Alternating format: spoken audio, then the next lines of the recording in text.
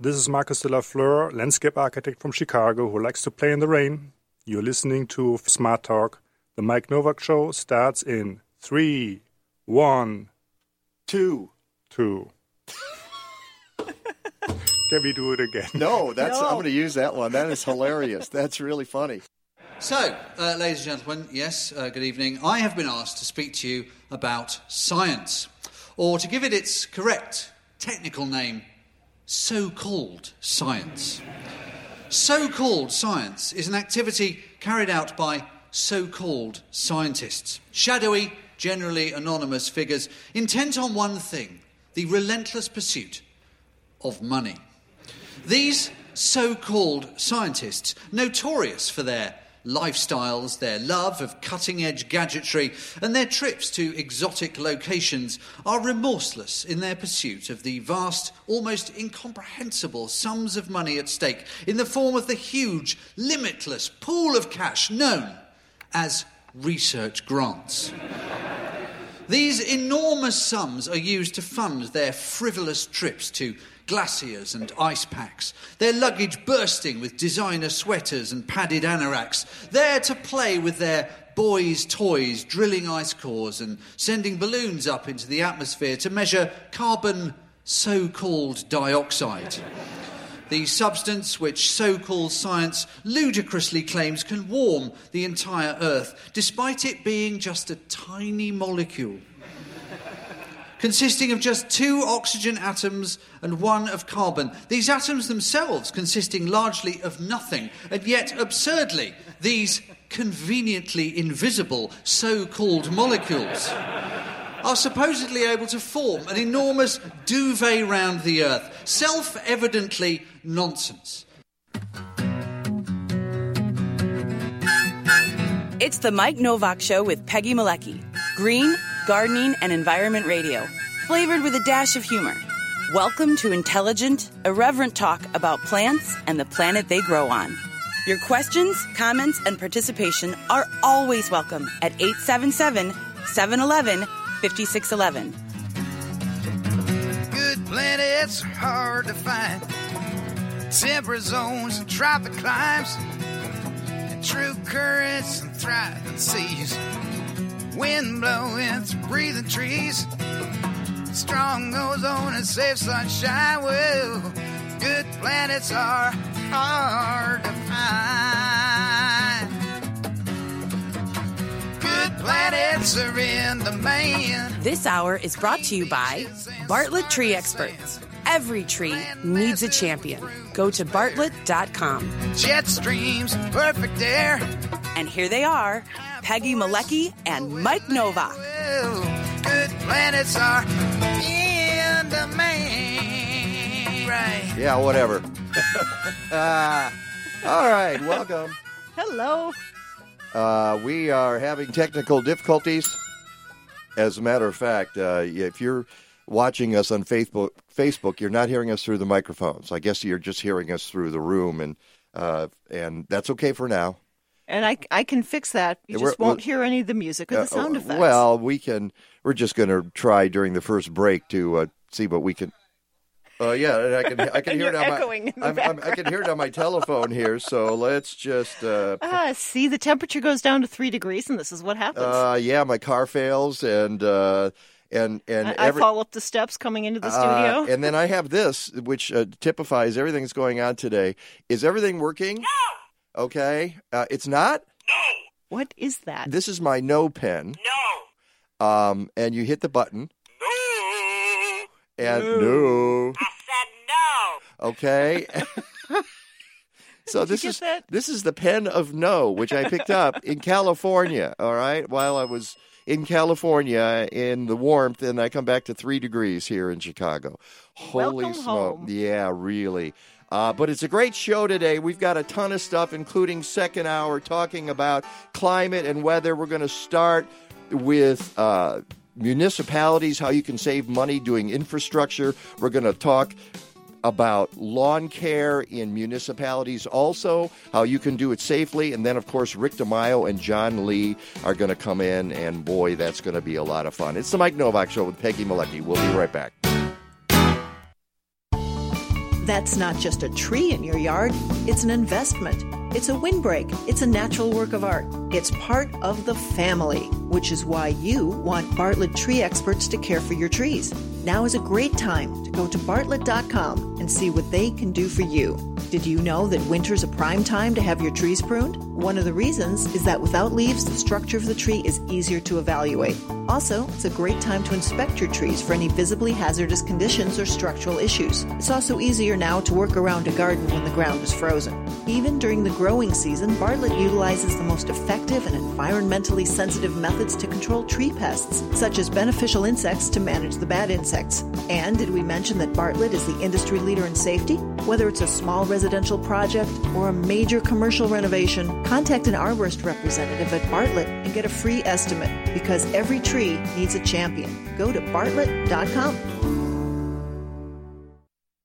Hello, this is Brock from Hero Power. Dirty power is suffocating Chicago. Stop paying for coal to burn and choose the easiest way to switch to clean energy today. Hero Power offers a no-hassle option for Illinois residents to pay for renewable electricity sources like wind and solar and keep paying the same rate as they did with ComEd. The same rate. It's a no-brainer. Your money goes toward renewable energy and you avoid long-term contracts, termination fees, or the need to schedule another appointment. You can do all of this in just 3 minutes and drastically reduce your carbon footprint right now. So don't just complain about climate change, do something about it. By switching to Hero Power, you take a huge step towards cutting carbon emissions and utilizing our natural wind and solar energy. It's a reliable and convenient way to switch to paying for premium electricity at no extra cost. Let's fight for a clean energy future together. Get clean energy in just a few clicks at myheropower.com. Enroll today at myheropower.com. Let's face it, sometimes we overdo physical activity.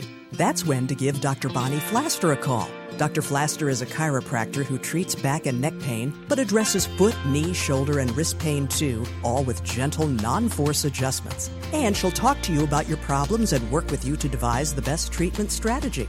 Find health tips at rivernorthwellness.com. Call Dr. Bonnie Flaster at 312-642-7545 and get back to feeling good. Stay in touch with The Mike Novak Show. Find us on Facebook and YouTube at The Mike Novak Show. Use the Twitter handle at Mike Now. Send us a photo on Instagram at The Mike Novak Show, or write to us, mike@mikenovak.net. We're also at thegreendivas.com, Apple Podcasts, Spotify, Stitcher, TuneIn, and on the Smart Talk Radio Network. Podcasts and blog posts are available every week at mikenovak.net. Sign up to get our newsletter on the homepage and support the sponsors who support us. Look for logos and specials at mikenovak.net.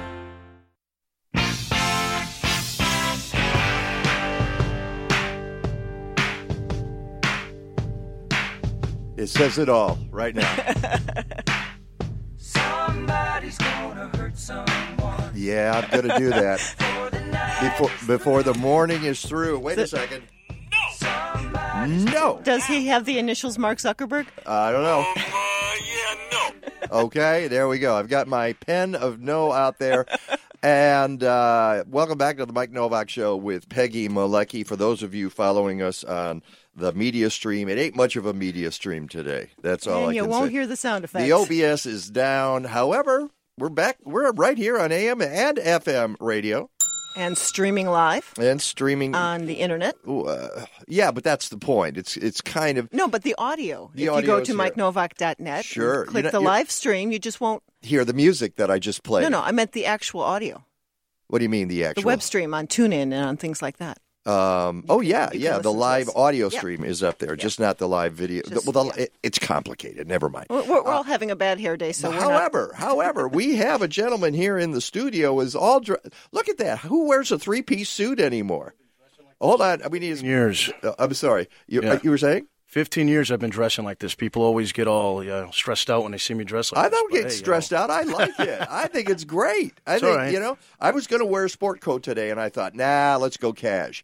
And then there you are all gussied up, but that's okay. That's Curtis Leopardo, and he's with Leopardo Construction, and actually, Leopardo is that part of Leopardo Energy? I mean, how does the operation work? Leopardo Companies has been around for 42 years. I'm part of the second generation. My father started the company, and Leopardo Energy is a division of Leopardo Companies. Okay. Leopardo Companies is a major contractor, general contractor in the Chicagoland area. We do about 600 projects a year, from $20,000 projects to $100 million projects.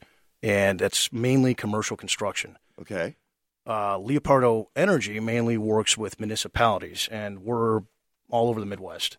We're doing a lot of work in Ohio right now. We're doing work in Indiana, and things have been going great. It sounds like it. Yep. Because the reason you're here is I found out that you're involved in a project in Ohio. And where is that in Ohio? North Royalton, Ohio. North Royalton. It's in the Cleveland area. In the Cleveland area. Yep. Okay. And I saw what you were doing, and I, frankly, couldn't really wrap my head around it. Sure.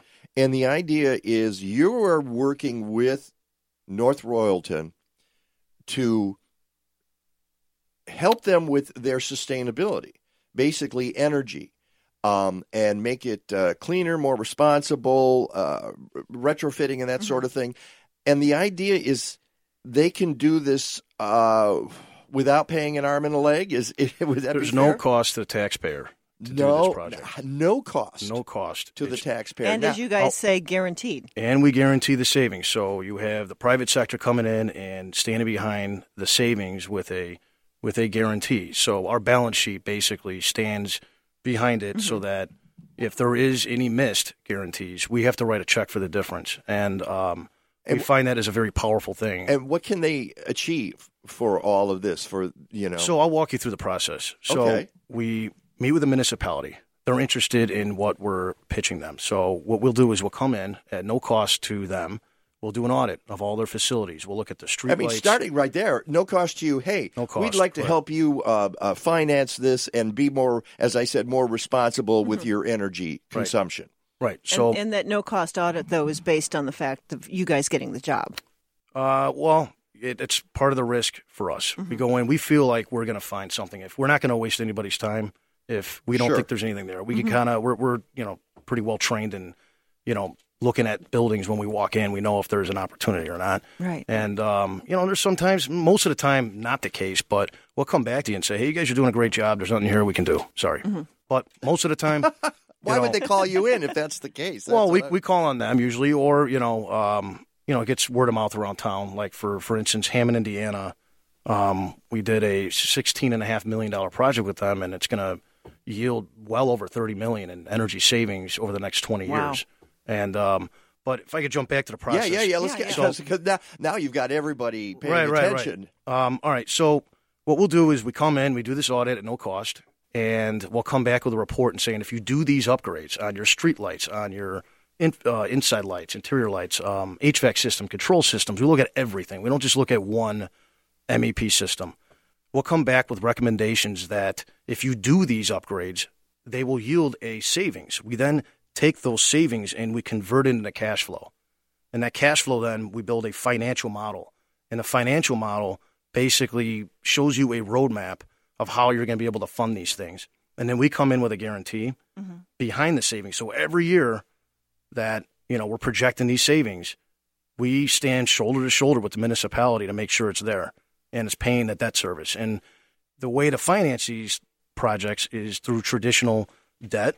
And banks love it because you got someone like us with a, decent balance sheet standing behind the savings, and municipalities aren't really going anywhere. So it's, a safe play for the banks, and they'll go up to 15, 20 years. So you can get a lot of things done within that scope of work once we identify the cash flow savings. So you really don't come out of pocket at all to get things done. You're already spending the money. We're just finding the money that you're inefficiently spending, and then we're redirecting it to get things done. So what sort of inefficiencies are you correcting? Street lights, stoplights, control systems. When you say stoplights, how would a stoplight be running inefficiently? Well, they have old bulbs that are I see. So it's kind of so your moving basic, to an LED. You put timers. You put timers in it. So like sometimes they're just off if there's no car activity from a certain amount of distance. Do you it just turns do you on. coordinate the lights in a city?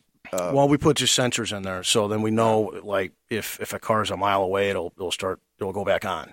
So There's so nobody you're on the road. using 21st century technology to say this is how we can make these systems more efficient, and if they're more efficient, you're saving money. The bank, but it involves having you and a bank involved. Sure. It just seems like, well, why couldn't they do this themselves and figure this out? Well, they don't have the money, and that's the issue, especially in the state of Illinois, or the staff to figure it out. Or the staff, to do these things. See, we can knock out a ton of very expensive projects through, our financial modeling and our savings calcs. We can create a scope of work that it would take the average municipality maybe 10 years to get done because they got to allocate capital over time because we got that roof replacement we got to do. And, and they're saving up and all that. And, or they raise taxes to fix things when it becomes an emergency. So we can take those things basically off the plate so that, they don't have to worry about it. And that's where we come in. And we do the work.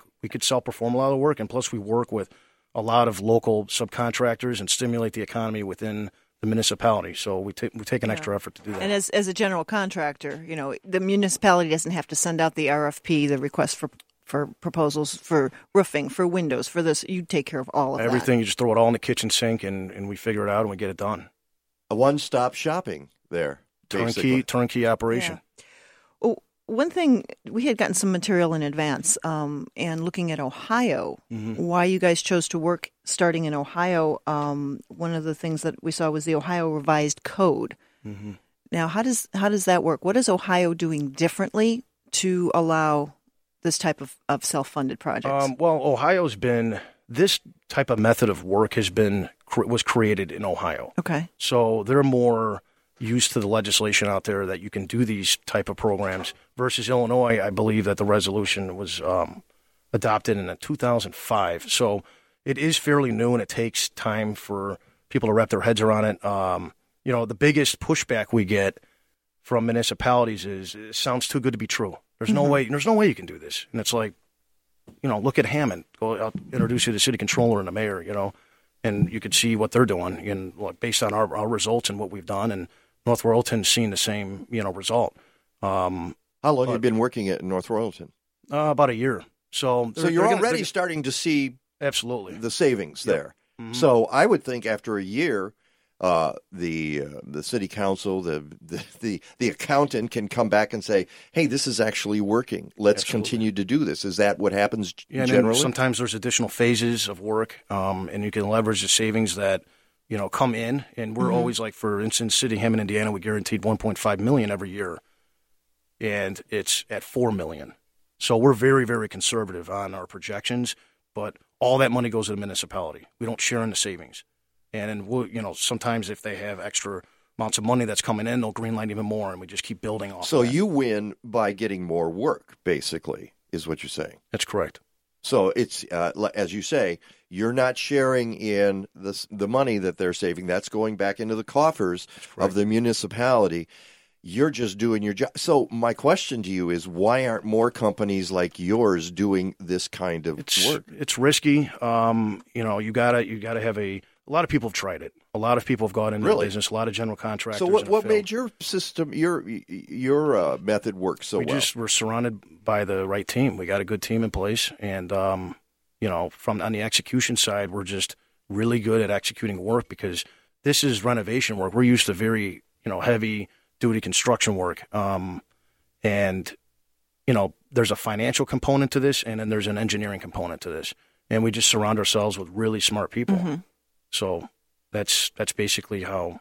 I'm just kind of stunned because if you're listening to this show, you're elsewhere in Illinois or in Ohio, or we have people in Missouri. Would you be willing to go to Missouri to do a job? We haven't done anything in Missouri yet, but we're open to talk to anybody that's interested. I'm just it makes me think, why wouldn't you do this? But I guess part of the deal is you got to sell a municipality on this as well. And at a certain point, you're going to have a body of work that says, well, just look at Hammond. Just look at, I can't remember, North Royalton. North Royalton, yeah. Yeah, and people will go, oh, wow, I can't believe that. So, yeah, you come in here. Let's be more efficient. Let's save energy. Let's save money. Right.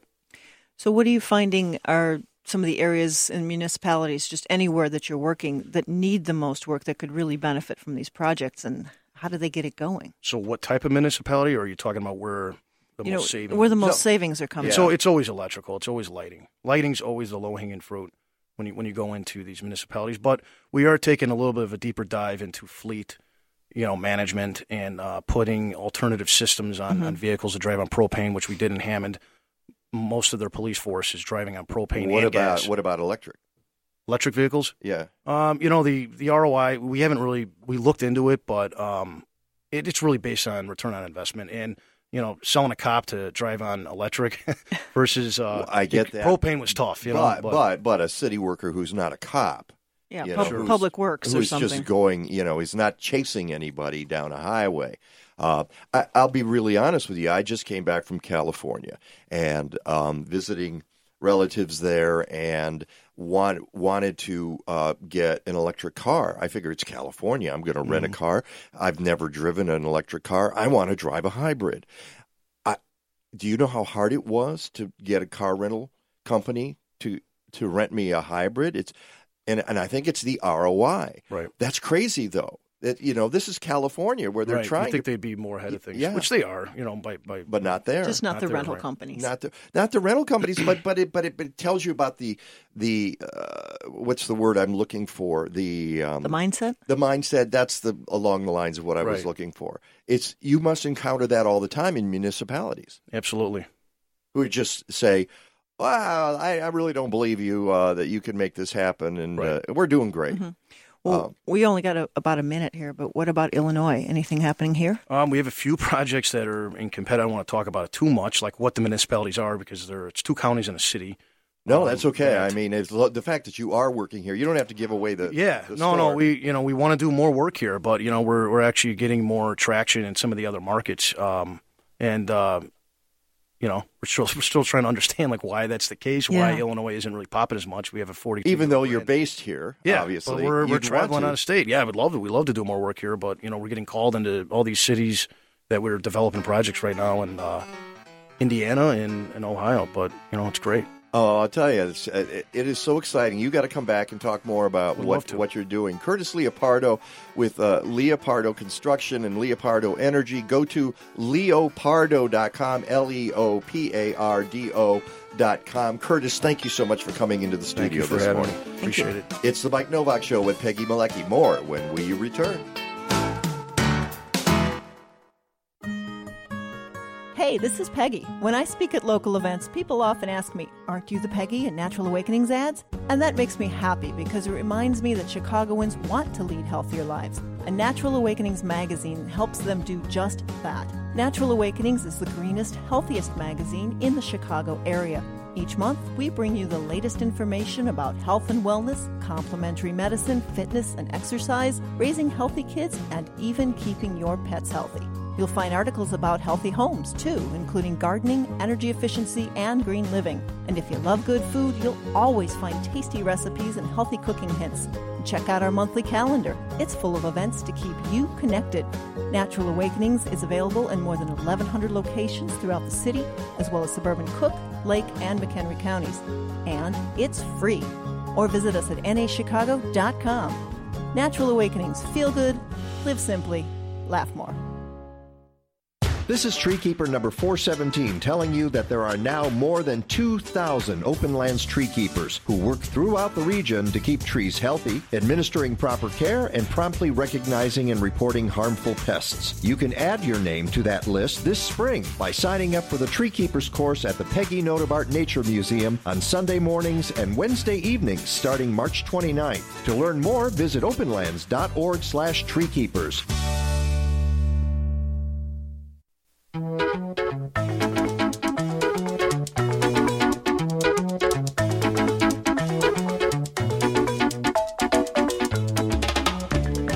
I like it.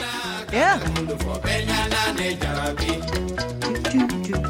I don't think Mark Zuckerberg or any of the folks at YouTube are going to block this. Don't say that too loudly. Well, YouTube's not going to block it. We're not on YouTube. Yeah, that's true. We're not streaming there right now. Welcome back to the Mike Novak Show. Hey, I'm a little echoey here. Do we need to turn that mic that way? Maybe a little bit. Yeah, I'll tell you what. Hold on. No offense. I'm just going to bring it like this. There we go. And then you'll still be on camera. Bingo. There we go. Like I said, welcome back. And look who's in the studio. Hey, Ryan Anderson is back. And I think he's a regular now. I believe he is. Does this official? How many times has he been? You get one of those T-shirts when you're on, like the Saturday Night Live T-shirt. Gee, we haven't seen you since August. But when Ryan's here, we're usually talking about lawn care. It is January, Ryan. Why are we talking about lawn care? Yeah. Not too much practices going on in terms of lawn care, but it's kind of the off season. You can raise this whole thing. Oh, sorry. Okay. Oh, yeah, you don't have to duck down. I'm just watching you kind of. Yeah. Wait, he's still doing that. Hold on. All right. Okay. So while we're adjusting the mic, Don't we've mind got. us, folks. Let's see. Amy says, "Go, Ryan." Yeah, so it is the off season for lawn care, but that means there's a lot of trade association conferences, and there's the Illinois Parks Conference coming up this Saturday. It's actually from Thursday to Saturday, but we have a presentation coming up from 2 p.m. to 3 p.m. on Saturday. Now, are you going to be hitting other Midwest states, I hope? And because you are the Midwest Grows Green, you're part of, and you can go to my website, MikeNovak.net, and find all these wonderful links. And the website for Midwest Grows Green is? MidwestGrowsGreen.org. All right. See how simple that is? It's so here at this time of year, and we talk about this on the show, at this time of year, you do conferences. If you can't be out there actually gardening, but like I said, I was in California where everything was growing, and I was things blooming. It's crazy. It's not fair for those, if you live out there, it's fair. If you're in the Midwest and you come back to 3 degrees, it's not fair at all. So in January, this is when you talk to municipalities and you say, hey, guys, we got this idea that you should be doing all the lawns in your city safer. I mean, we were just talking to Curtis Leopardo about energy conservation in cities, in municipalities. So they wander in, they do an audit and say, you could do this better. You're the same way, aren't you, Ryan? You go in and you say, all those chemicals you're putting in your lawn, you could do better than that. You could do this safer, and it would be better for the kids. It would be better for your pets. So tell me about the conference, what your presentation is going to be here in January. Yeah, so the presentation is kind of a review of work that we've done for about 3 years now. It's our Midwest Grows Green Lawn and Land Forum, and it's basically a peer-to-peer learning platform for park and school district staff or sports and recreational field managers. So the idea kind of started 4 years ago when I actually started my job or began my job with Midwest Pesticide Action Center. I would talk to park districts about reducing or eliminating their pesticides. And the first question I got is, what are other park districts doing, or what are other school districts? At that time, I just started my job, so I didn't know so much. But, I realized that a lot of this information was scattered, and I didn't have a lot of great examples at that point. So the lawn... But I remember from Midwest Pesticide Action Center, the late, great Midwest Pesticide Action Center, you guys had a bunch of PDFs that people could click onto about how to do this. So it wasn't as if there wasn't anything there. You guys were in the process of pulling it together, and now the transition has been made to Midwest Grows Green, and I imagine you're basing your work on a lot of what was started there and improving on it. Yeah, and those resources are great for the homeowner and everything like that. Once again, encourage go to MidwestGrowsGreen.org. I'll put that in there. But sports and recreational fields, they have a lot more traffic than the average lawn, correct? Sure. And so that's where we're having these higher level conversations where we've had 8 webinars, 2 workshops, 2 or 3 different experts or practitioners sharing how they have reduced pesticides. So we have an incredible amount of data and information from these 3 years of sessions. And so we want to provide this information in an accessible manner. And that's what the toolkit is we have a lot of about 20 or so different case studies of different managers that have eliminated or reduced their synthetic pesticide and fertilizer use on sporting fields. And we start with Chip Osborne, who we did last fall. I was the moderator of a panel that we did with Patagonia here. Chip Osborne came from the East Coast, and he's kind of the guru when it comes to these kinds of lawns, because he deals a lot with athletic fields and municipalities and that sort of thing. And I imagine you come in, do you, when you talk to a city like this, do even if it's a suburb, it's not necessarily going to be Denver or Cleveland, but it might be Schaumburg and Park Ridge, right, or Naperville, and do they say, well, there's no way to keep these lawns healthy unless we put the chemicals on them? What's your response to that? Absolutely, and that's why we wanted to have these case studies. So presenting with me on Saturday is going to be Carl Goro from the Naperville Park District.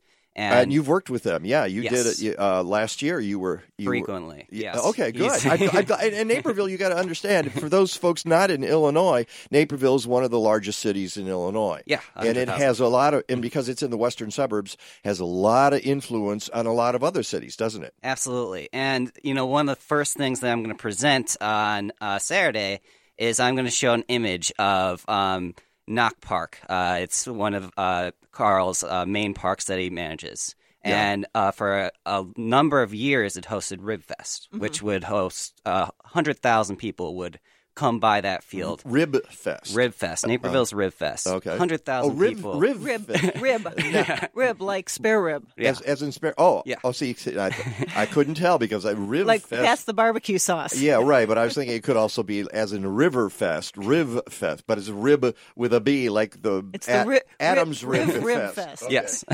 Yikes! That was really hard. Wait. Well, that took up a minute. No. Okay, so all right, sorry.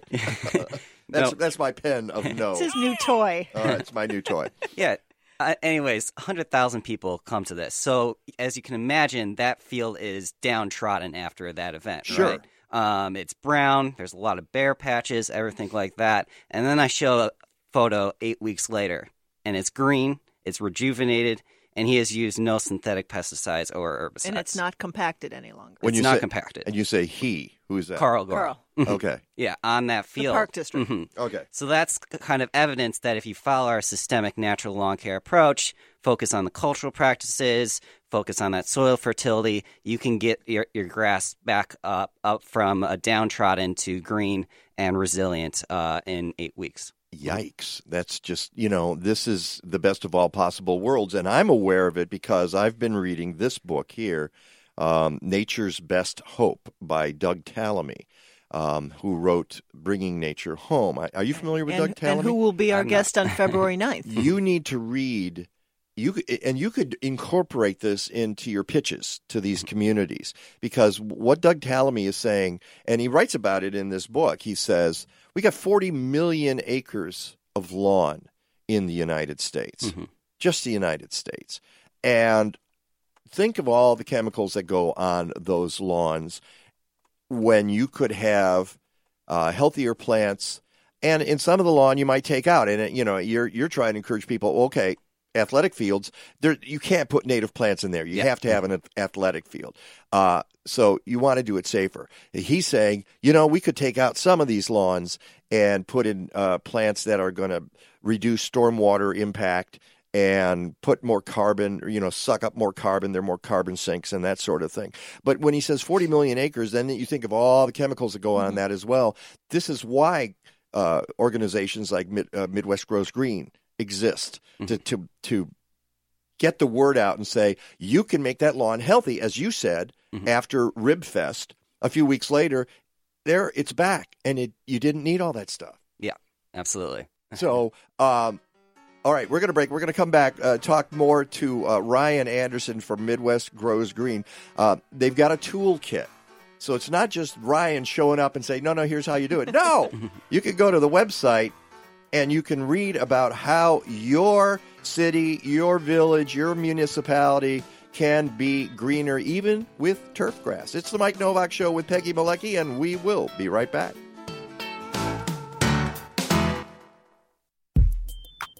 Did you know a typical carrot travels 1,838 miles to reach your dinner table? That's not a sustainable distance, and it's a great reason to consider eating more locally. In a Green Diva Minute, you'll learn more and be on your way to living a deeper shade of green. Reducing your food miles is one way to lower your carbon footprint and eat more sustainably, which is healthier for the planet and probably for you too. So go to your local farmers market and get to know your farmers. Consider joining a CSA, Community Supported Agriculture, and get fruits and vegetables fresh from the farm directly. It's also a great way to stimulate local economy. Find a farmers market or CSA near you by going to localharvest.org. I'm Green Diva Meg. Find more useful Green Diva podcasts, videos, and of course, lots of low-stress ways to live a deeper shade of green at thegreendivas.com. Illinois has become a national leader in solar energy installation, and right now you can save 60 to 70% on installation costs. You want it for your home or business, but you don't know where to start. So give our friends at Albright Solar a call. Albright Solar offers a boutique, hands-on approach to your situation. They know the ins and outs of local solutions, and we've worked with them for a decade. They're good people, and they know their stuff. Go to albright.solar or call 773-887-6446. I'm meteorologist Rick DiMaio. Bringing a lot of social science into climate change is really important. People who teach climate change now, you have to really get into how it's affecting people, how it's affecting the ability for people to cope, how it's affecting the ability of people to adapt or to mitigate. Stick around for some more insight into weather and climate and how it might be affecting you, your lives, and your garden. On WCGO 1590, Chicago's Smart Talk. 2019 marked 20 years of Faith in Place, empowering people of all faiths to be leaders in caring for the earth. Not only that, right now is the 10th annual season of the Indoor Winter Farmers Market program. Enjoy fresh local food from November to April at indoor farmers markets hosted by 16 Chicagoland houses of worship on select Saturdays and Sundays. Faith in Place accepts Illinois Link Card SNAP benefits. For a market schedule and more info, go to faithinplace.org. DNR Services Unlimited has been serving the north and northwest suburbs since 1992. They can take care of those little problems that never get done. They perform complete bathroom, basement, and kitchen remodels, and if you're looking for a complete home makeover, they can handle that too. Visit their website at restorethenorthshore.com or give them a call at 847-998-1687. That's restorethenorthshore.com or give them a call at 847-998-1687. It'll be easy to find someone cheaper, but a lot harder to find someone better.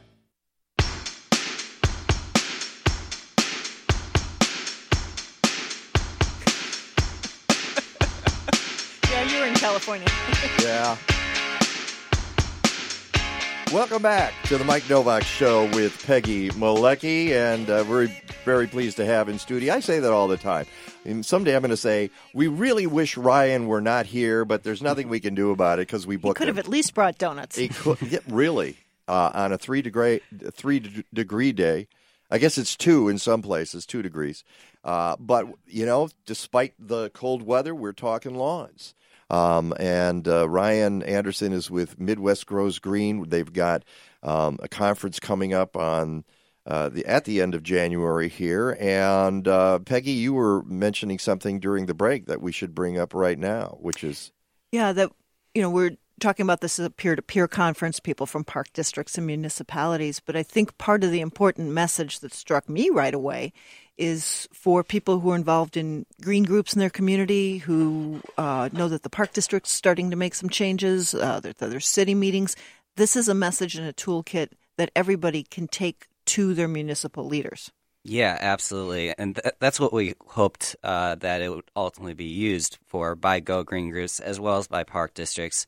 We have a lot of case studies, as I said, about 20 or so that you can point to. If you want to talk about aeration or mowing, you can say, I'll point you to what Christy Solberg has done at Park Ridge Park District, changing up her mowing practices or changing up her aeration. So you have those case studies. And then we also have some templates. For example, we have a work plan, a natural lawn care work plan. We're going to ask for $25 to do upkeep of maintenance of the Midwest of that toolkit website. But that work plan is reviewed by practitioners and experts across the Midwest from like University of Wisconsin or University of Missouri, as well as some park managers.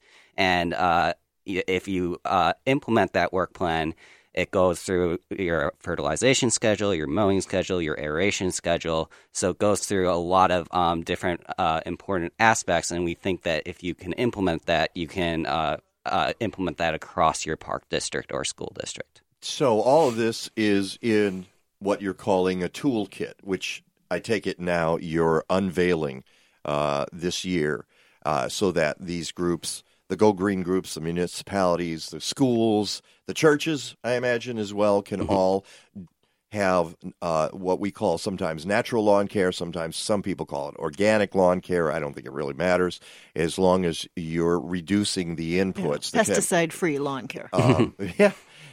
Yeah, that's a good one. So tell me about the toolkit. What is it that you developed? And again, I will note that if you go to MikeNovak.net, you can click onto this. If you're a homeowner, there are tools there, and I've got a link to where you can click there. But this in particular, we're trying to get the word out to cities because in January, this is when you can start planning for 2020 and do things a little differently. So what's in the toolkit? Yeah, there's a number of different elements to it. So we have different sections or steps into implementing a full natural lawn care integrated pest management program. So we start off with prioritizing fields, which is classifying your fields as Category 1 to Category 3. Okay, what's the difference? Category 1 are your destination parks or your heavily used sports fields. Okay. So you want to use a lot more cultural practices on those sites and everything like that. And then Category 3 fields are kind of your pocket parks or those parks that you might not see a lot. So having weeds on there might not be a big problem. So the whole concept of this is to shift your time and your resources from Category 3 fields to Category 1 fields.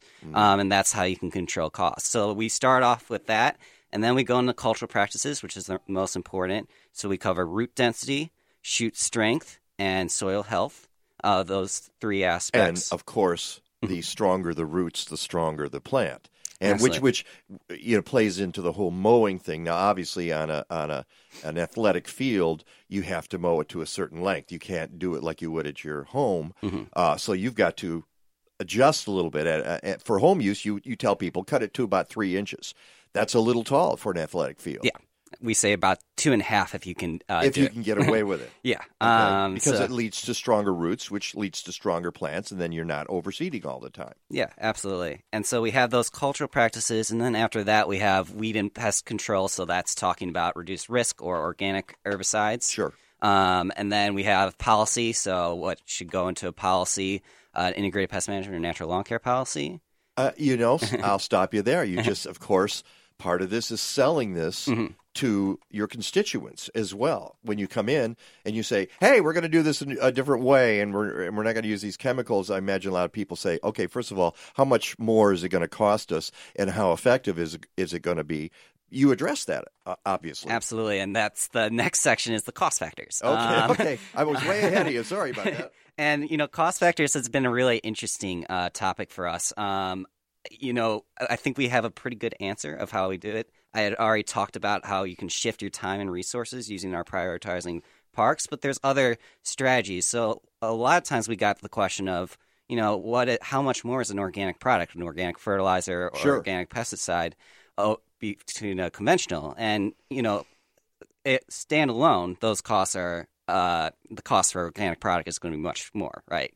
Than a conventional. But then we try to encourage these managers to look at it more holistically and kind of try to think outside the box of how they can manage their costs. There's labor costs, there's equipment costs, there's seeding costs. So there's a number of costs that you need to consider.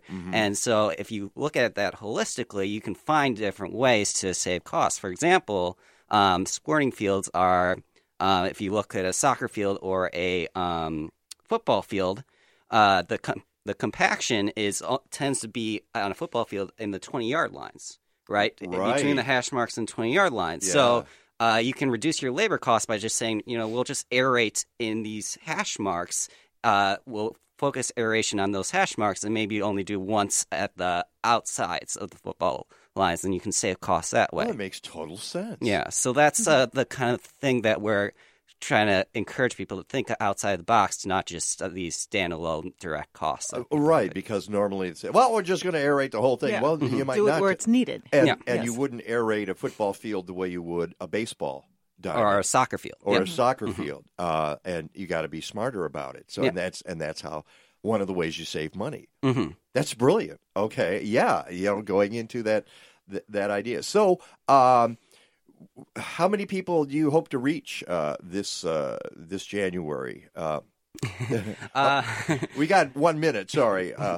Yeah, we're hoping we'll get a lot of different park districts. If we could get 50 attendees, I think we'll be happy. But it's a very well-attended conference. So the point being, people are interested in this. They're starting to pay attention and say, yeah, we would like to do this. Yeah, we'd like to make our fields safer for our kids. Yeah, and, I tell people right now, when I started this job, I used to go to park districts about a natural lawn care. Now I'm getting calls from park districts or school districts to do this work. It's working. So that's a good evidence of how it's working. Well, if you want more information, go to MidwestGrowsGreen.org, or you can go to MikeNovak.net. And don't forget, you can do this all year long. You can do it in your own backyard. Thank you, Ryan Anderson. It's the Mike Novak Show with Peggy Malecki. Go green or go home. Captain's log, stardate 42326.1. The Enterprise is under attack by an apparently hostile life form. Mr. Wolf, status report. Inexplicable, Captain. They appear to be perambulating vegetables. We are being stalked by stalks of asparagus. That is incorrect, Mr. Wolf. Asparagus officinalis, or killer asparagus, was the subject of a very popular 21st century tome by the brilliant author Mike Novak. Mike Novak. I'm familiar with his work. Mike Novak was one of the smartest, funniest people in the horticultural world of the 21st century. Sound red alert. Shields up. Tell me more, Mr. Data. He has been variously compared to Mark Twain, Dave Barry, and Edgar Allan Poe. Edgar Allan Poe, author of my favorite children's stories. Captain, I am attempting to access a copy of the masterpiece. It seems to be available online at aroundtheblockpress.com. Aroundtheblockpress.com. Aroundtheblockpress.com? Yes, Mr. Wolf. Yes, Captain. Aroundtheblockpress.com. How many times can I say it?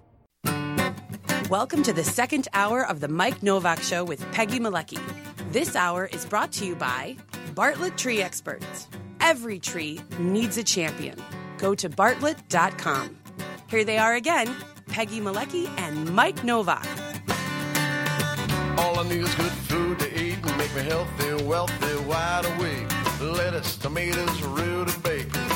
What about those sweet potatoes? All I need is good food to eat. All I need is good food to eat. Yeah, speaking of good food to eat, holy smoke, look at this. This is why we invite Rick.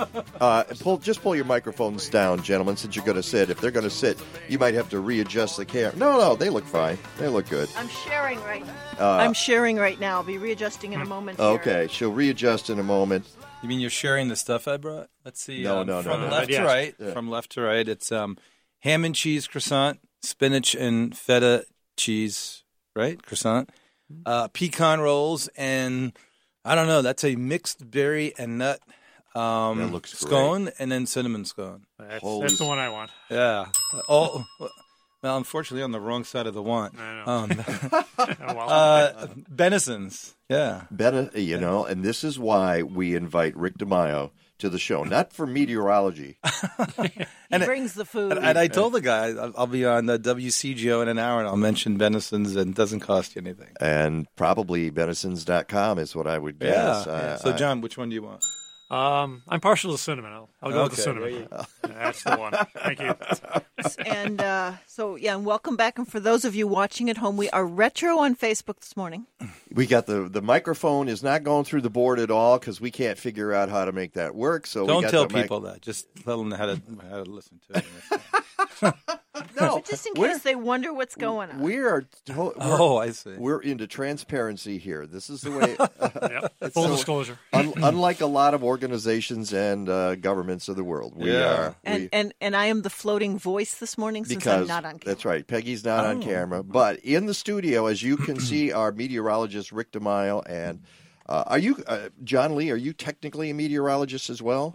Yes, technically I am. Okay. I'm a non-practicing meteorologist, I guess. Okay. But degreed and from Wisconsin. From Wisconsin, I'm going to have you pull this over just a little bit. All there right. we go. But you sort of took your degree and went in a slightly different direction from what Rick did. Yeah, I went into more environmental law. So I figure that's, some of the cases I worked on, you kind of deal with the experts and the science behind it. And so... I've used a meteorology degree in certain cases, but it's the science background which has really helped. As far as that goes. Yeah, and that's what is very exciting about this because we were at the Faith in Place event in September, and John walks up to us, and of course, John and I have attended a football game together. Yeah, right. An unsuccessful game. I believe we saw Wisconsin get blown out by Northwestern of all schools. Woohoo! Go Cats! That was last year. That was not a good game. Yeah, it wasn't good. I mean, considering and those seats were expensive too. Those are good seats, but yeah. Every time Northwestern scored, I kept looking at how much I paid for the ticket. And he didn't let me forget it either. Go Cats! Yeah. So you got the Big Ten room here, so. Yeah, right. There we are. But John, you got your law degree from where now? Law degree at DePaul. And, Okay. I was actually at Wisconsin the same time you were there. I don't remember you from there, but I think we overlapped. Right, about like a year or so. Yeah, basically. So.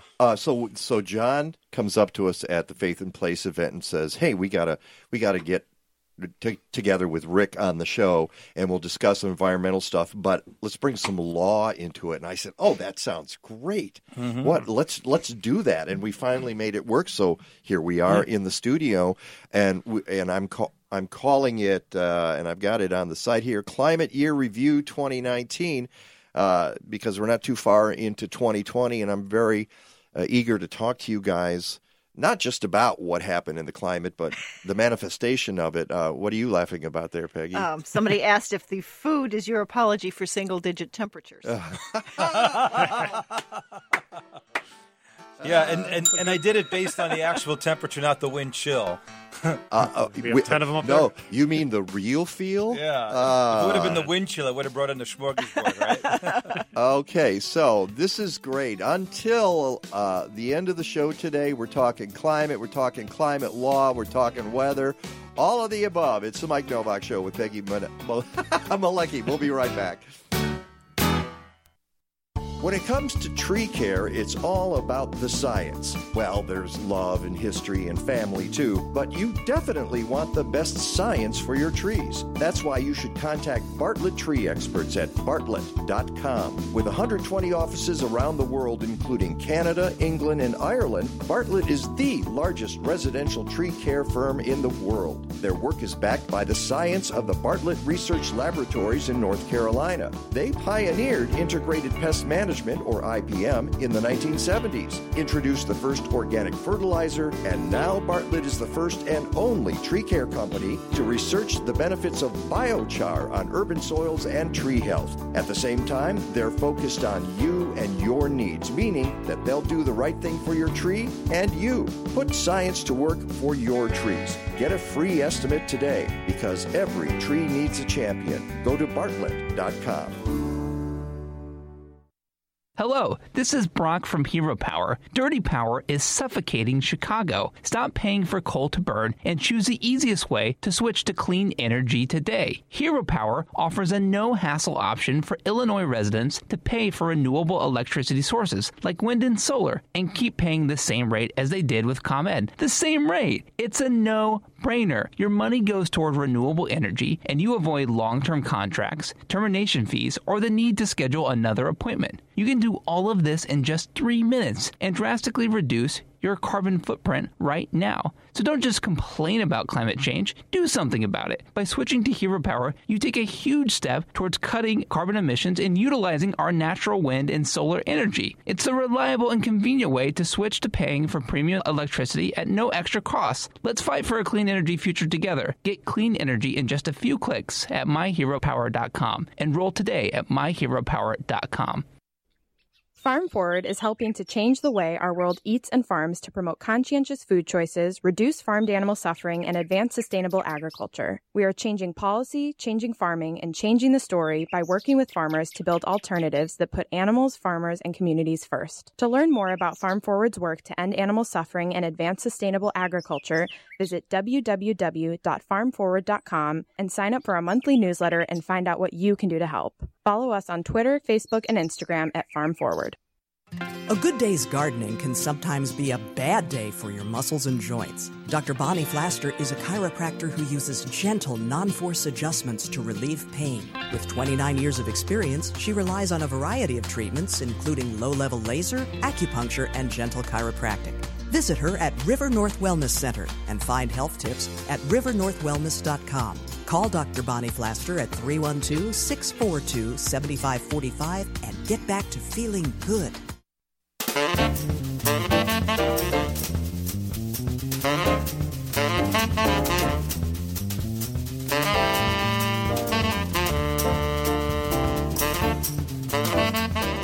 Welcome back to the Mike Novak Show with Peggy Malecki, who's furiously writing notes and I got a feeling she's going to hold one up to me and tell me what else has gone wrong this morning. No? Okay, well, I will just ask you on the air then. Okay. It's up and running, but I don't want to take it off my phone unless everybody wants to rejoin the broadcast yet again. No. What we're going to do is we're going to leave it for the moment because we got these guys here. You just don't see the ads and some of the other stuff, and that's but okay. You do see the food. You do see the food. I can make an ad. I can create an ad from 1970. Nah, don't worry about it. Welcome back, and we've got a couple of meteorologists in the studio, John Lee and Rick DiMaio. Those of you who listen to the show regularly know about Rick. John is here. The two of them are going to. Well, John deals more with law and meteorology, but we're going to start with the conference you just came back from, Rick, and during the break you should have heard him talking to John. Say, you got to come to the conference. I will. This is the AMS, the American Meteorological Society. This was their 100th anniversary, and because the AMS is located in Boston, the conference was in Boston. Where it was 70 degrees. It was 70 degrees, and Peg knows that because I was sending her back screenshots of the actual temperature. The amazing thing about it was Rebecca and I left on Friday because Saturday we would not have gotten out. So here we are flying on Friday. We land in Boston. It's 53 degrees. I'm like, okay, this is nice. And I knew it was going to get warm. And everybody was forecasting 61 or 62 on Saturday. I wake up and I'm like, it's going to be warmer than that. And I'm watching the local guy do the morning weather. And it's 9 a.m. and he's like, and here's the temperature going to be at noon. And he has a 62 there. And I'm like, dude, it's 9 o'clock. It's already 57. And the wind's I'm like, it's going to be warmer than that. But that's what the model said. And we freaking broke the record on Saturday by 9 degrees and then on Sunday by 12. Wow. So we hit 71 on Saturday, 73 on Sunday. We had never hit 73 ever in Boston. Those records go back officially to 1850, but unofficially to 1780. And the 2 days in a row of 70-degree weather in Boston, we've never had before. We've never hit 70 in Chicago in January. So really? I didn't know that. No, never. So here I am. That will happen soon. So here I am. I'm thinking Christmas Day after, the 26th, we hit 62 degrees. Here it is, the 11th and 12th of January, and I didn't have to go south of Interstate 80 or Interstate 90 in the months of December and January to get a day of 60 and 70. Wow. That's weird. And the thing about it, Mike and Peg, is it happened a month apart. So when people still want to say, no, the Earth's temperature is the same and this is all natural, it's not natural. It's not natural. And the odd thing about it is when we had that massive storm, not the odd thing, but the interesting thing about it is when we had that massive storm here, I was talking to people out east and I'm like, they're like saying, oh, you guys had really high waves. Or I'm like, yeah, and there's no ice on the lake and the lake's a foot and a half above normal. And they said, what did that do to the beaches? And now you see that 3 beaches in Rogers Park. Did you hear about this? Yeah, they're closed forever. For at least the next 3 to 5 years. Well, until the water level goes down, and then no, I think until there's money to pay for it. Until there's a little money, of both. A little of both, but Yeah. until there's money to pay for it. And this is what I was talking about 6 months ago when I was walking along the beach in Gilson Beach up in Wilmette, and this woman's like, "Oh, but they'll repair them." And I'm like, "That's because you guys have money. So go to the communities that don't have the money." And that's why I'm thinking this phrase that keeps coming up: books or beaches. Where do you put the money? Do you provide it for kids who need it in school, or do you build the beaches? This is a serious thing that's happening on a micro scale level here that will begin to happen elsewhere. And that's where John comes in, is how does policy and how does the, quote, law part of it come in? And it's not just a matter of putting the sand back to rebuild it. Absolutely because not. as the erosions happen, the lake bed goes down, it gets deeper. It'll happen again. Yeah. It'll totally happen again, Peg. John?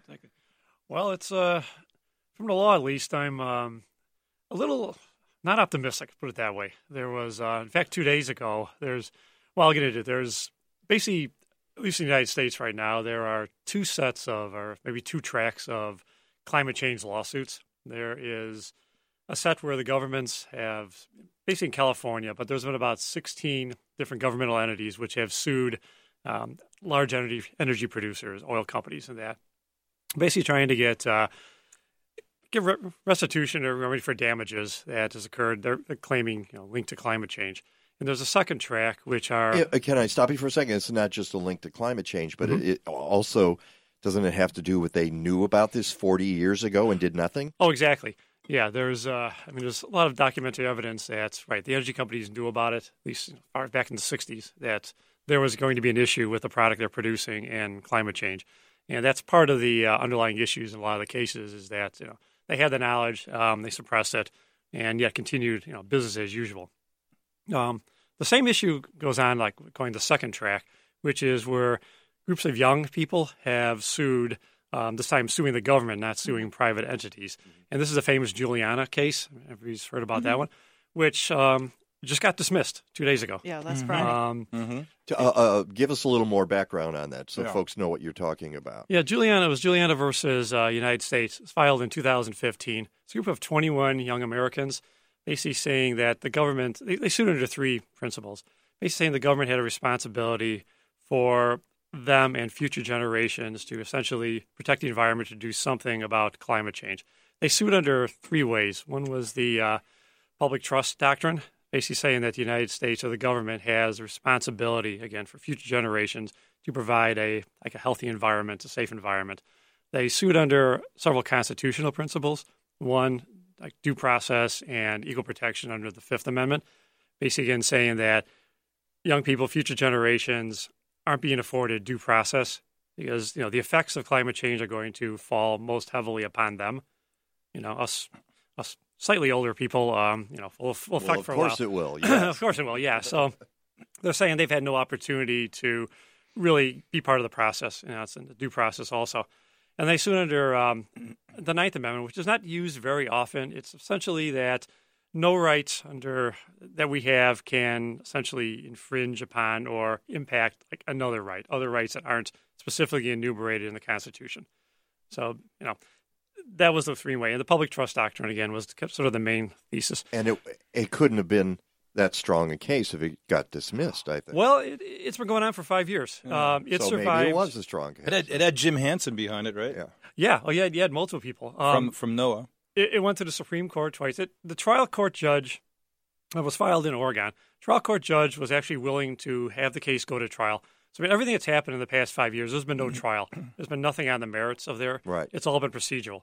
So it's gone up to the Ninth Circuit. The government has tried. And remember, this is filed under the Obama administration. So one of their first acts, too, was to try to get it dismissed. And the current administration, of course, has continued that action. So they tried to get it dismissed. But you got to stop there, too, because that tells you something. Doesn't matter the administration. The Obama administration was trying to get it dismissed as well. Exactly. And, there's a lot of folks who are thinking, well, those were the good guys. So the government is the government. Right. And if they perceive this as harmful to their whatever, they're going to try to dismiss it. Exactly. Their interest. It impacted upon their interest. Their way to run the government as they see fit, I guess. What about personally? How do you feel about this? From a law standpoint, I think that's what Mike's asking. From a lawyer standpoint, not my own personal. But personally, as a lawyer, did you think that the case had merit? Right, that's the point here. Well, it was interesting. The one quick background, real fast. Then, so like I said, I went to the Supreme Court a couple of times. Went to the Ninth Circuit now again on a motion to dismiss. So they have said that the plaintiffs had no standing. And I knew it was coming down to that. It always is. It's always about standing. And they said redress must be presented to the political branches of government. Right. So there's three. Meaning that the courts don't want to decide it.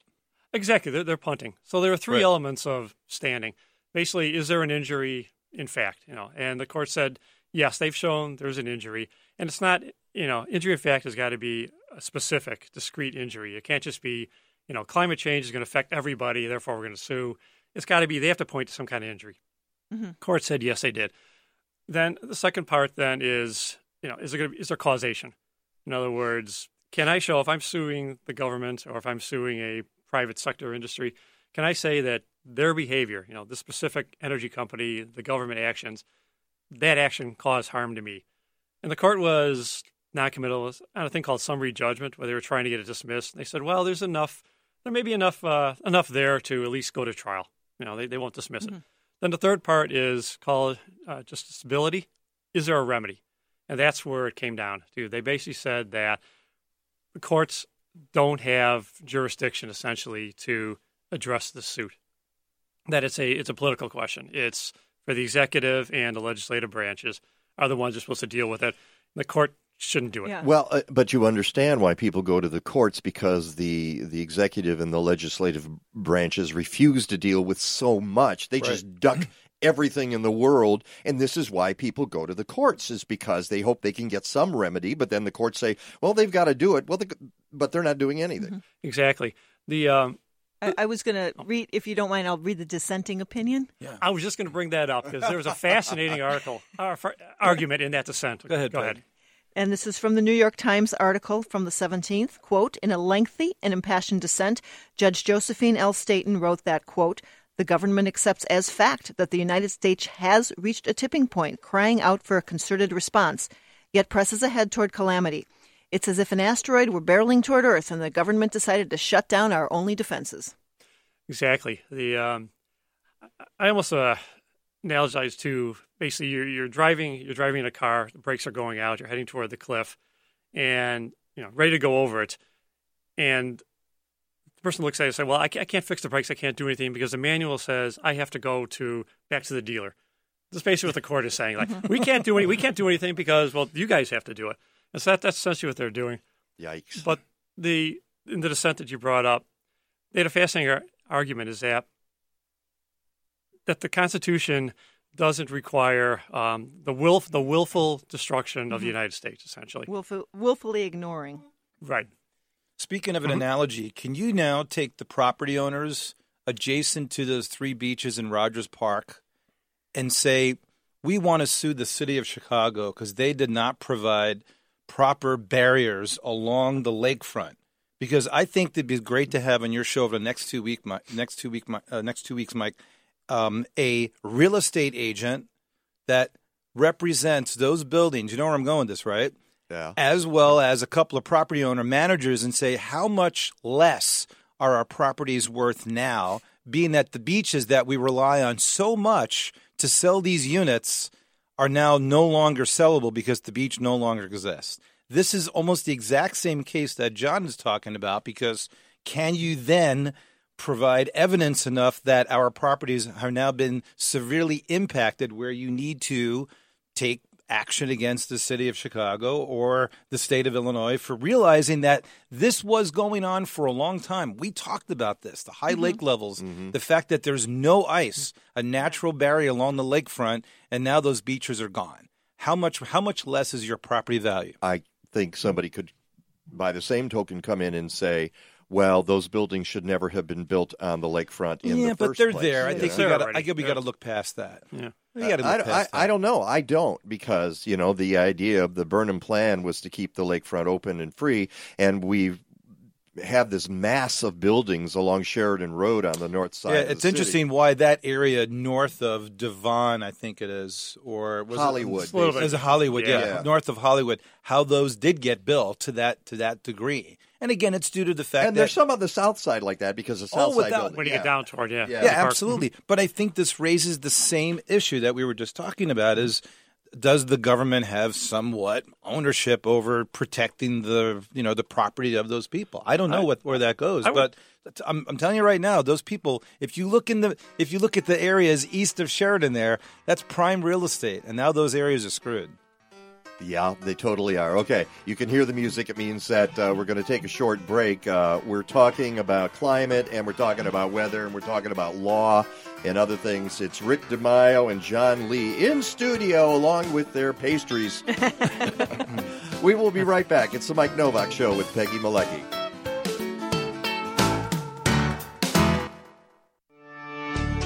I'm Dr. Anthony Lizowitz, and this is Climate Connections. 2 years ago, only 3 private buildings in suburban Schaumburg, Illinois had solar panels. But now, the village has issued permits for more than 100 homes and 5 commercial sites.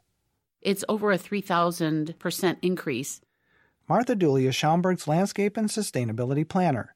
She says the growth was the result of simple changes. With guidance from SolSmart, a Department of Energy program, Schaumburg reviewed local zoning codes and simplified its solar permitting process. It's much more streamlined now, so it reduced the soft costs that are sometimes associated with going solar. Dooley also created a resource guide that explains the fees, inspections, and permits required. People across Schaumburg soon began to act on this information and share it with others. I thought this is fantastic because now neighbors are going to tell neighbors what their experiences are. And I think that's really what helped to drive the success of solar in the village. Dooley says it's rewarding to see such rapid growth. As you drive down streets and you see these solar arrays on residential homes, I think that the image it portrays is one of progress and one of the village supporting a more sustainable future. Climate Connections is produced by the Yale Center for Environmental Communication. Learn more at yaleclimateconnections.org. In 2019, Open Lands tree keepers pruned more than 2,500 trees and mulched another 1,500 in the Chicago area. They also helped plant more than 1,000 trees, and they're looking to match that in 2020. Tree keepers are trained volunteers who advocate and care for nature's most majestic plants, trees. This spring's courses at the Peggy Notebart Nature Museum on Sunday mornings and Wednesday evenings starting March 29th. To learn more, visit openlands.org/treekeepers.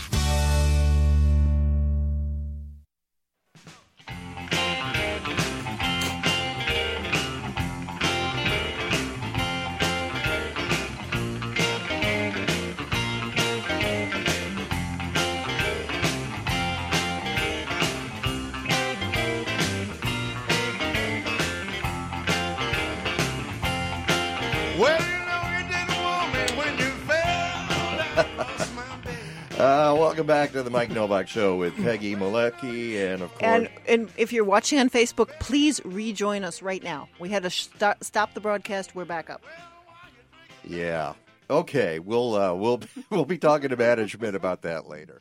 We're very pleased to have in our studio. I keep saying that. I got to stop saying that. Hey, in the studio we've got. Hey, welcome to the studio. That's right. Yeah. Meteorologists. Nice studio. Rick DiMaio and John Lee are and here. Lots of goodies. And they brought their goodies, and we were just talking about the lawsuit.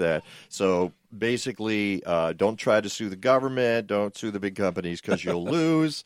And, we just keep rolling along. Now, see, I want to go back to the conference, Rick. You just came from, what, right. 5,000, did you say? 5,600 meteorologists, yeah. The AMS, it's the annual, if you joined us late, it's the annual conference. And when we say annual, it's an annual conference of conferences. So throughout the year, you'll have like a climate change and variability conference, you'll have broadcasting conference, you'll have severe weather, you'll have hydrology. These take place in various parts of the United States throughout the year. There'll be like 3 or 4 of them. But when you have if you want to call it your joint session, typically you'll have literally almost 50 different conferences taking place all at once. So it's hilarious to watch people go into a room at 8:30, and it says pattern recognition of mesoscale convective turbulence-induced outflow boundaries in the middle part of the United States. And you sit down there. What? That was the name of mine 3 years ago. Don't diss it. So you're sitting down there and you listen to the person, and they're up there just literally going, and this is what I found, and this is what I found. You go, oh no! You see people reaching for their phone. They're looking through their book. I'm serious. This happens. There's some bad talks. And it's not that the information is bad; it's just the presentation is not not high quality, and that'll happen. But you start looking, and you go, okay, I'm in room 206A, and I want to go to room 158B, and it's literally like an 8-minute walk because the Boston Convention Center is absolutely huge. Wow! So each talk will generally last for about 13 minutes. You generally have 15, but you stop at 13, and you stop for Q&A.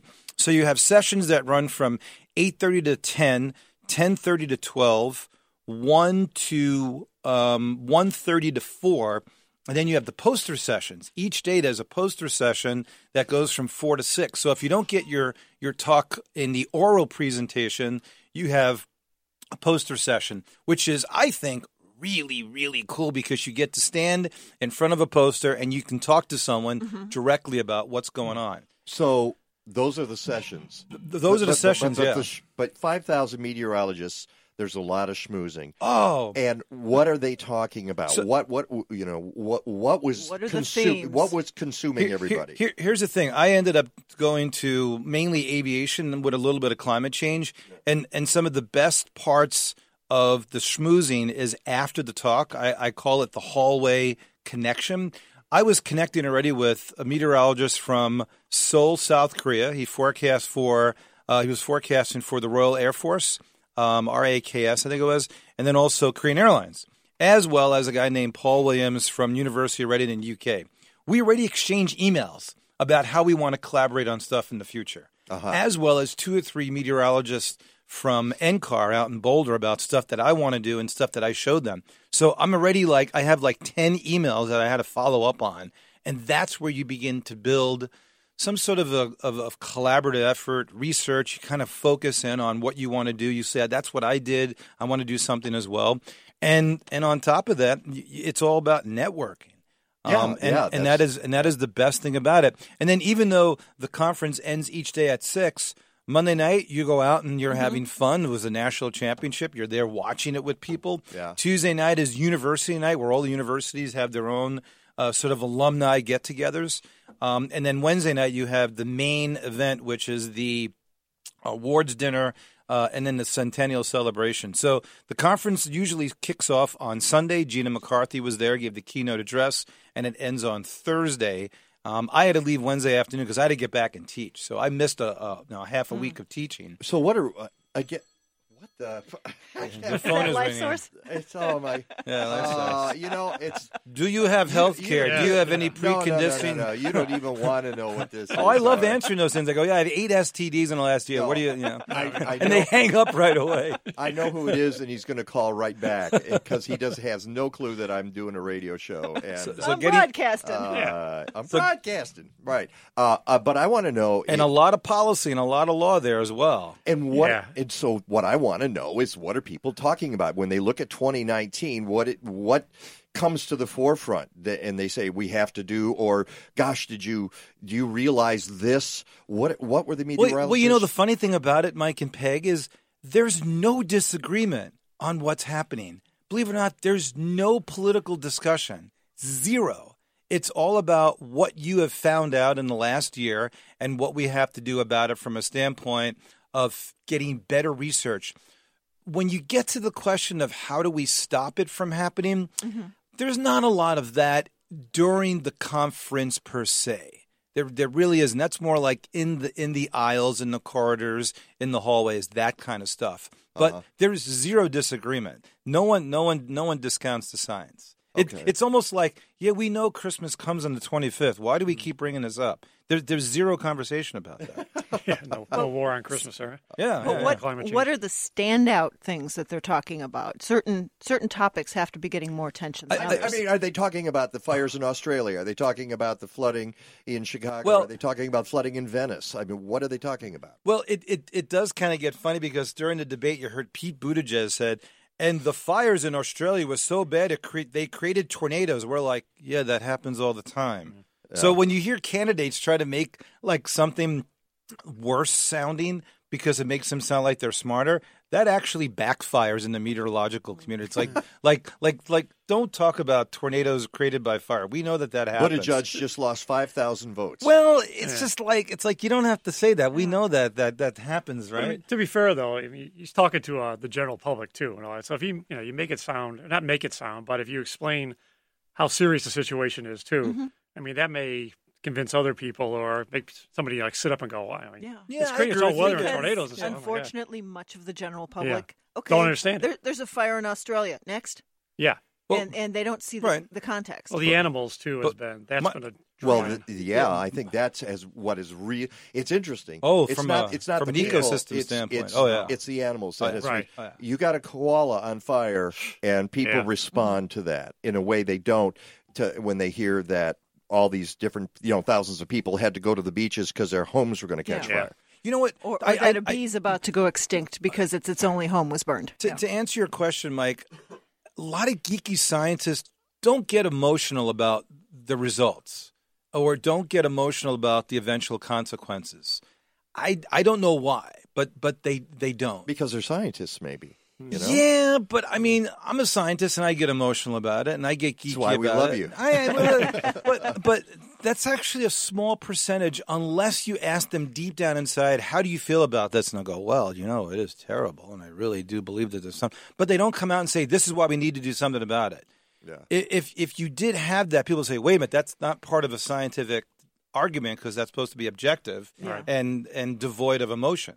Exactly. Yeah. And subjectivity at that point. But in this side, that's where that conversation does come up, without a doubt.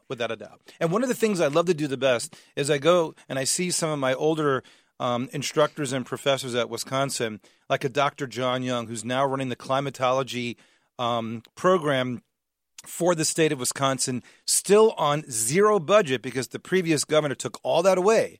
And Tony Evers, the current governor, is trying to get it back. I go, Dr. Young, I took large-scale dynamics with you back in 1985, and you've been around for years. Is the climate changing? He'll look at me and go, of course it is.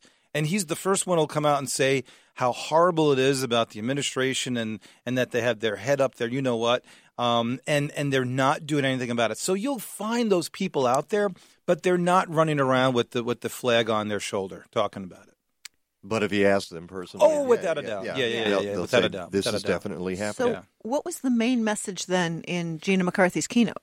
Well, the conference was all about LINKS, LINKS, which was learning, integrating into, I forget what the N was. I think it was just learning, integration into knowledge. That's where the K comes. So we know a lot of research, but how to get the knowledge out there on a much broader platform. And Gina McCarthy's speech was all about how to get more and more people involved from a younger standpoint. And I think she lit a lot of fire and a lot of people, you know what, again, she was the one who wears her, you know what, on her sleeve. Absolutely, yeah. No, it's a heart. A heart. It's not a bad thing. We can say that on the radio. All right. That's meteorologist Rick DiMaio, John Lee. We've got more when we come back. It's the Mike Novak Show with Peggy Malecki. We're all over Facebook right now, too. Yay! You want to install a solar energy system for your home, but you're afraid you'll be overwhelmed by choices and jargon. You need to talk to our friends at Albright Solar. Albright Solar offers a boutique, hands-on approach to your situation. They know the ins and outs of local solutions. They take the confusion out of the process and make solar simple, giving you the confidence to enjoy your investment. Harness the power of the sun. Go to albright.solar or call 773-887-6446. 2019 marked 20 years of Faith in Place, empowering people of all faiths to be leaders in caring for the earth. Not only that, right now is the 10th annual season of the Indoor Winter Farmers Market program. Enjoy fresh local food from November through April at indoor farmers markets, hosted by 16 Chicagoland houses of worship on select Saturdays and Sundays. Faith in Place accepts Illinois Link Card SNAP benefits. For a market schedule and more info, go to faithinplace.org. The Mike Novak Show with Peggy Malecki. We're working on our science every show. Well, the elm leaf beetle and elm flea weevil are the two main ones that hit the elm trees, the hybrid elms. Elm leaf beetle. Elm leaf beetle. Elm leaf beetle and the flea. Elm flea weevil. Yeah. Okay. Easy for you to say. The Mike Novak Show with Peggy Malecki on most of these Smart Talk radio stations. Come on, you say that fast.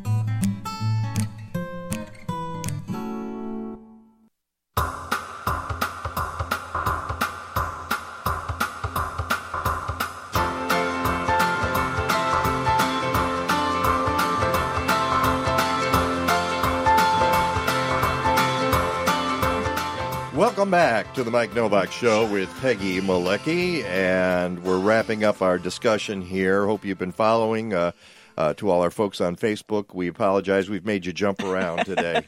Oh, well. But they're still there. I mean, I'm looking at it, and they've all come back. So we're officially up on all those streaming vehicles. And in the studio, we have Rick DiMaio and John Lee. We're talking meteorology and climate change. And some of the best conversations, as always, happen when we're in commercial break. Yeah. But that's why you watch on Facebook. And I think we're going to continue at least one of them. We were talking about how broadcast journalists can bring more emotion into getting the message across. And there was a similar article in Columbia Journalism Review on how the media in general needs to be delivering these messages. Both. Yeah, they always seem to be a little bit reticent. They always tiptoe through it. Especially your national media, and could this be related to climate change? You know, they do stuff like that, right? But the links, Peg, you found what LINKS stands for. So the 2020 theme of the AMS conference: linking information to knowledge and society, or links. Mm-hmm. All right, and but that's big because oftentimes the research is held up someplace in the ivory tower of a university, goes to a publication, but no one ever really sees that. I mean, how many people outside of the meteorological community read the Journal of Weather and Forecasting? Not many. Very little. Yeah. And then sometimes if you do, I got a scone on the side of my mouth here. Sometimes if you do, it's part of that then's put in Nature magazine 9 months later, and it says, according to NOAA. And they'll take a paragraph out of it. Which is then broken down to something else, which is then broken down and finally shows up on the news, as scientists say. Exactly. You made a good point. And I would hope that at this conference there would be a seminar for meteorologists to say how to talk about climate change without getting fired from your television station. Yeah, and I think that was a few that I didn't go to those because I kind of think I know how to do that already. But Mike Nelson, well, I still remember 12 years ago when I was at Fox. In the last year I was there, I posted a map that shows the loss of sea ice. And I said, and look at the way our temperature has been going upward. And I go, could this be related to global warming? Blah, blah, blah. And I was walking down the hall after the show. The managing editor came over to me and goes, I noticed you had some stuff there about loss of sea ice and global warming. He goes, we didn't talk about that in a meeting. I'm like, did we have to? He goes, well, that you just made an assertion that the Earth is warming due to the fact that there's less sea ice. I'm like, yeah, it's science. He goes, yeah, but some people might not agree with that. I'm like, I don't care about those people. Right. This is science. But here he was, the manager and editor, challenging me on science when he never challenged me on anything before. Which meant that he was approaching it from a subjective standpoint and not objective. This is related. It's not exactly the same thing, but at a radio station I was talking about frogs. And very controversial. Very controversial. And afterward, the assistant director came up to me and he said, what do frogs have to do with gardening? And I said, I realized that there was handwriting on the wall at that point. It's like, if you can't connect the science of our fauna with what you're doing in your backyard. We got a problem here because it's all connected, as you know, Rick, and you that's know, where John. links. And that's where links comes in. What Peg was talking about. Yeah, and I think we need to keep talking about this. Yeah, we need to do a better job of linking science and knowledge to society, and that's where that comes in. John, you wanted to bring something up as we wrap up here. Yeah, I guess real fast, and we talk about linking specific events to climate change and that. I mean, there's a lot of times it's easy to say, well, this is as a result of climate change and that, especially like in the legal community, there's, causation you have to talk about. And so one of the things, and Rick knows, there's a growing science, it's called, attribution science. So extreme event attribution, trying to say how any particular event is influenced or related in a way to anthropogenic climate change, human-induced climate change, not just climate change from a natural standpoint. From a natural standpoint, yeah. But so you can say that specifically because of what humans are doing, this event maybe occurred. Right. And real fast, one of the big examples, I gave a presentation for Human Rights Watch. I'm on their Chicago committee, and it was all about that. Is for human rights events and a climate change event, how can you say that this human rights situation is linked to climate change? And Syria came up as one of the big topics, and there's been several studies done on that.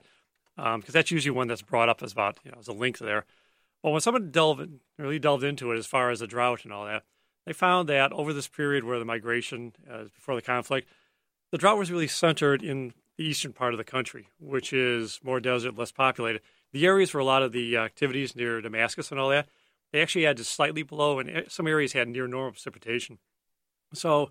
And then the two weren't necessarily... Not necessarily. Other studies say, this is, but, it's conflict, migration, and climate change. So it's an interesting So topic. when you say there's a war in Syria because of climate change, maybe not. You better back that up. Right, exactly.